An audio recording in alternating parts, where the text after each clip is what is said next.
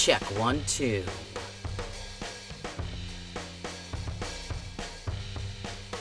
Welcome to the holiday special Living with Ma podcast. Coming to you live from a North Carolina mountain town closet. There are two stuffed animals looking at me.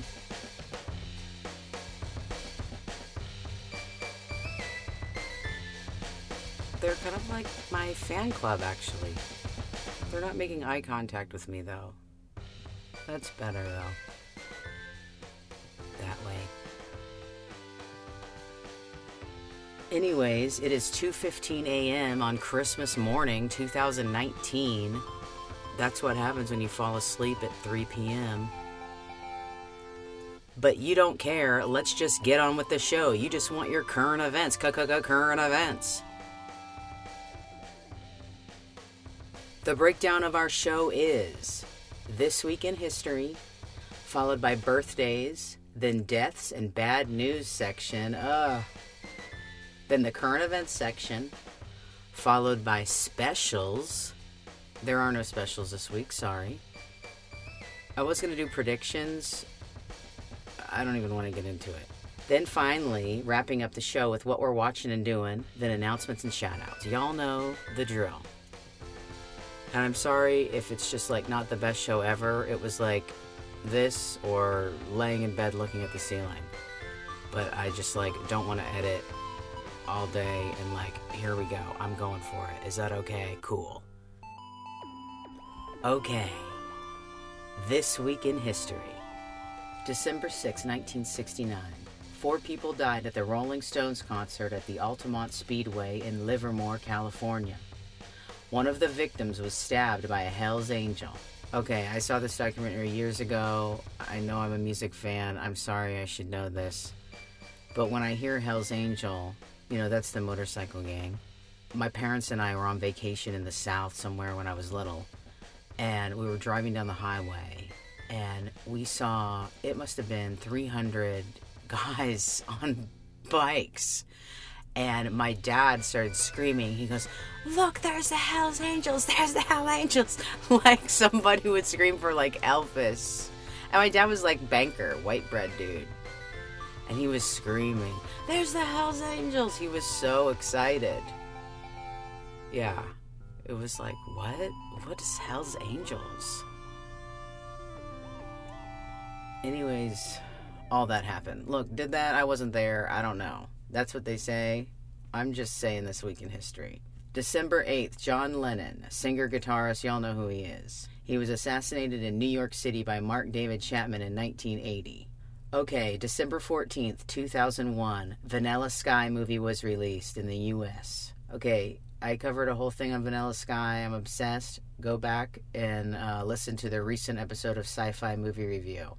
Number 1 favorite movie, Casino by Martin Scorsese. Number 2, Interstellar. Number 3, Vanilla Sky. December 18th, 1997. Comedian Chris Farley was found dead in his apartment in Chicago of a cocaine and morphine overdose. He was 33. Okay. I remember the day Chris Farley died. I was in love with Chris Farley. Or, like, not in love, but, like, I liked his work. I don't know. I just thought he was cute and he made me laugh, and that's all I really need. I was dating this girl at the time, and her mom comes up to me and says, I have bad news for you. Someone you love has died. And I was like, what? And she was like, Chris Farley is dead. And it was like, I ran over to the bed and like put my face in the pillow and cried. You know what I mean? It was just like, what? And I remember after my dad died, I could never cry. Like, for some reason, I don't know what it was. And the only way I could cry is if I would drink and watch Tommy Boy. And, like, that's how, like, I got through my dad's death. Anyways, Chris Farley died December 18th, 1997. I was 18. A lot of you out there were probably 18 or something close to it. Oh, yes. I love this scene in Tommy Boy. Talk about lame. Totally. You can change it if you want. I don't care. It's up to you. I can live with it if you can. Suit yourself. Don't you remember you told me you loved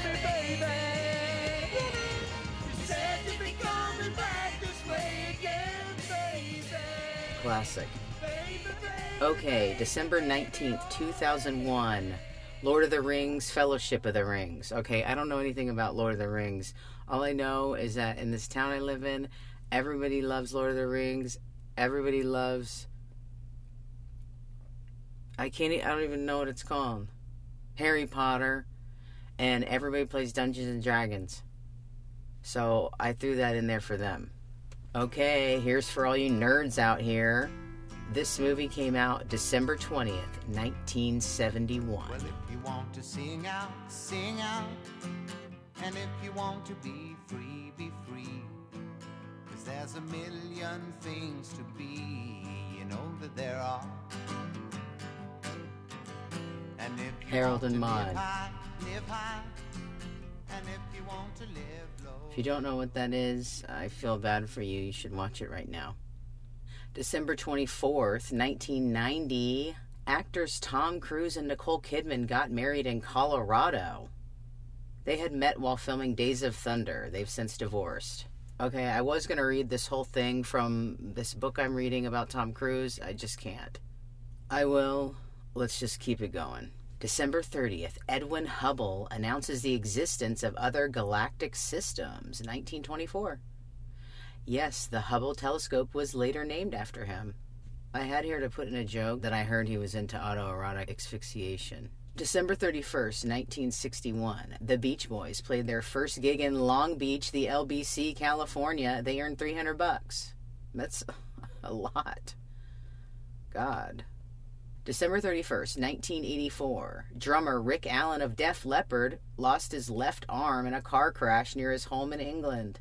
Okay, keep it rolling. Birthdays. Oh, December 2nd, 1981, Brit, a.k.a. Britney Spears. She's 38.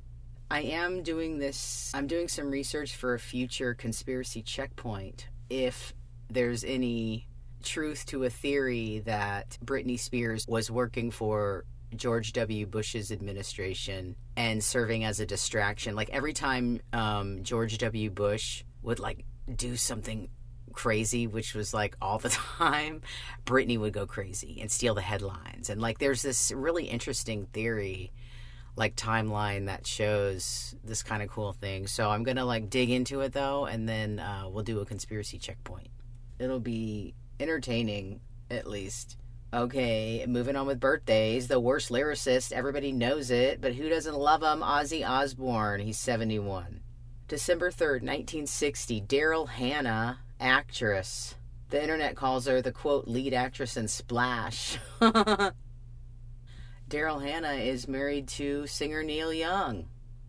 How many of y'all didn't even know that? I didn't. I was like, what? Anywho, as my cousin Dina says, December 4th, 1949, Jeff Bridges, actor and of course from The Big Lebowski, but my favorite Jeff Bridges movie is Starman. December 6th, 1961, David Lovering, the drummer of the Pixies. Moving on. Oh yeah. December 8th, 1964, Terry Hatcher. December 8th, 1966, Sinead O'Connor. One of my favorite albums is Sinead O'Connor's I Do Not Want What I Haven't Got. I know every single word to the whole entire thing. And I saw Sinead O'Connor in concert. I mean, that's like walking on the moon. I mean, people don't see Sinead O'Connor. That's like, I don't know. Like, I feel so lucky, you know, to have seen Sinead O'Connor. And I was that girl standing there. I was singing every word to every song at the concert. And, like, I did not care. It was just like, I was like, oh my God. And I was like fifth row. I mean, I was right there. I was like, oh my God, Sinead O'Connor. I cannot believe this. She's 53. Sinead, love you forever. Oh, December 18th, 1964, Brad Pitt. December 18th, 1978, Katie Holmes. December 20th, 1966, Kiefer Sutherland. I mean, there's so much I want to say about all these people. Maybe next year. Okay, let's move on to the death and bad news section. There was a couple things I wanted to mention, but I'm going to put those on pause for right now because they're just kind of complex. Okay, moving on to the current events section. Many of you may know this. I don't know. It's something I kind of just found out, and I feel like there's a lot of you out there. So this new definition for a generation, Zennial. This is from Wikipedia. Zennials, also known as the Oregon Trail generation and Generation Catalano, are the micro-generation of people on the cusp of Generation X and millennial demographic cohorts. Typically born in the late 70s to early 80s, Zennials are described as having had an analog childhood and a digital adulthood. Yeah, okay. So I just wanted to read that. I thought that was kind of interesting. Mom texted me last night that Bradley Cooper and his girlfriend broke up. I'm interested, but not right now. Oh yeah, this was pretty cool, actually. This should have been in the This Week in History, but who gives a crap? December 1967, The Summer of Love, The Look of Love, the fifth album by singer Dusty Springfield, was released in the U.S. Okay, the reason why I'm bringing up Dusty Springfield is I just found out something really interesting about her that I didn't even know, and it saddens me that people don't know this. This is from Vice.com. Dusty Springfield is queer history's forgotten icon. The legendary British singer who fell in love with American R&B was also a queer icon, an aspect of her identity that is often overlooked. Born Mary Isabel Catherine Bernadette O'Brien, damn, that's some Irish shit right there. To Irish immigrants, 1939, Springfield. Damn, I'm. If I ever have a kid, I'm naming them that. Mary Isabel Catherine Bernadette O'Brien, bitch. She was a plain tomboyish child who earned the name Dusty. That's cute. Playing football with the boys and this and that. Growing up, her mother was an alcoholic with a tendency to throw food. God. While her abusive father repeatedly told Dusty that she was stupid and ugly. God. At her Catholic all-girls school, the nuns predicted that the shy girl was destined to become a librarian. Damn, Dusty sounds like hot. Okay. At a young age, her and her brother began singing and making tape recordings in their parents' garage. By 16, she was determined to establish a new direction, swapping her glasses and auburn hair for high heels and vampish makeup. She started performing at local clubs with her brother. And in 1958, after answering an advert in The Stage, she joined an all-girls singing trio, the Lana Sisters. Then some other stuff happened. I think what's going to happen is I'm going to have to get a book about Dusty Springfield. Though Dusty's sexuality was an open secret to the gay community, the fact that Springfield was a lesbian is not common knowledge today. Thanks in part to the legacy of homophobia that left prominent queer figures in constant fear of being outed. God, I remember that crap growing up in Florida in the 90s. Jesus. Modern biographies seem only to bring her sexuality to the forefront when dealing the tragic self-destruction that defined her lost years in Los Angeles. I get that. Where she moved to escape public scrutiny. There she formed many long-term relationships with women, most notably American actress Tedda Bracke, who she unofficially wed in 1983. It's sad. She kind of went into obscurity and was just like chilling with the Pet Shop Boys. God. Okay, so we're at the end of the show. What we're watching and doing. Boy, I've just been consuming art of all forms. I can't even get into it all. But my favorite things I've been watching and doing, on repeat, I've had the album Manipulator by Ty Segall. On repeat, for reals. Been watching my favorite movie, Casino. Sometimes I just have it on mute while I'm doing other things. It's just so striking. Oh yeah, this is kind of interesting. I tried to watch The Irishman, the Scorsese thing on Netflix that had like the age computer thing that like made Joe Pesci and Robert De Niro like look young. And okay, The Irishman, it's like 4 hours long or longer, I don't know. It's very, very long. It's longer than Titanic.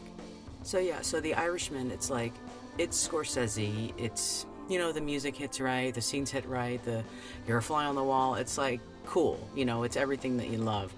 But like during the whole thing, I'm just like looking at their faces being like, oh, can I tell it's computer? It's like I was obsessed with the technology, and I was like, Cheryl, like just who cares? Like, it doesn't matter about the technology. No matter what was happening in the scene, I was analyzing their faces, and like I couldn't move past it. But The story, I don't know. I get Scorsese. I'm not stupid. I understand what's happening in it. It didn't grab me. It just didn't grab me. And that's okay, you know? Maybe I'll give it another shot. I don't know. I didn't like The Irishman. Oh, yeah. Beck's new album, Hyperspace. I don't want to say it, but Hyperspace, it's a good album. It's where he's at. Synthy, dreamy, like it. There's 4 songs that I really like. It's a good album. It took me like 3 listens to understand what he was doing, but yeah, give it a listen. I mean, gosh, I'm just happy for him that this divorce is behind him or whatever the hell. I don't even know. I'm just happy for him that he's still putting out albums. This is pretty interesting. Beck says he's not a Scientologist anymore. Wait, here's his quote, though. Quote, "I think there's a misconception that I am a Scientologist," he says in a new profile in the Sydney Morning Herald. Quote, "I'm not a Scientologist. I don't have any connection or affiliation with it. My father had been a Scientologist for a long time, but I've pretty much just focused on my music and my work for most of my life, and lended to do my own thing. I think it's just something people ran with." Okay, look, I don't know Beck, and I don't give a crap if he's a Scientologist or not. I don't care. I mean, wasn't he a Scientologist, or am I just the Berenstain Bears Mandela effect thing? I mean, I don't know. I thought Beck was a Scientologist. Now he's saying he really wasn't. I don't know. Look, I don't care. It's a show, and it's something that I found interesting. Oh yeah, another album, Strictly Reserved by Charles Bradley.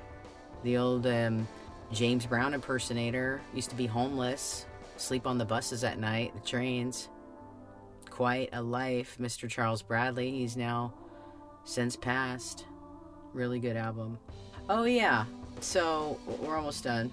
I've been watching Servant, the M. Night Shyamalan thing on Apple TV. That's all I'll say about it. I was going to go into this whole thing, but M. Night's coming out with 2 new things. I've been watching The Conners, and I love it. In the last episode, there was a beer koozie with the picture on it of the kid. It's hilarious. I want that. Okay, announcements. Go to monoonno.com for all old episodes. MONOONNO.com. There's some doozies in there, really. I mean, we used to do crazy stuff in LA. I'm trying to get that kick-started now. Just got to get through the holidays. Another announcement, not going to do Patreon. What we're going to do is just fan club. You're either in the fan club or you're not. There's no tiers. There's no crap. There's no crap that I have to go through on the computer. There's no bull crap that you guys have to read in the things on the internet. Look, you're either in the fan club or you're not. And it's at monoonno.com. And I'll mail you a button and a sticker and all this crap. And yeah, it'll be great. If you like the podcast and if you want to get access to the very cool stuff coming up in 2020, join the fan club. Shout outs to everybody in my life, everybody who has ever been in my life, and I'm glad 2019 is over. Closing thought, is Mean Girls a Christmas movie?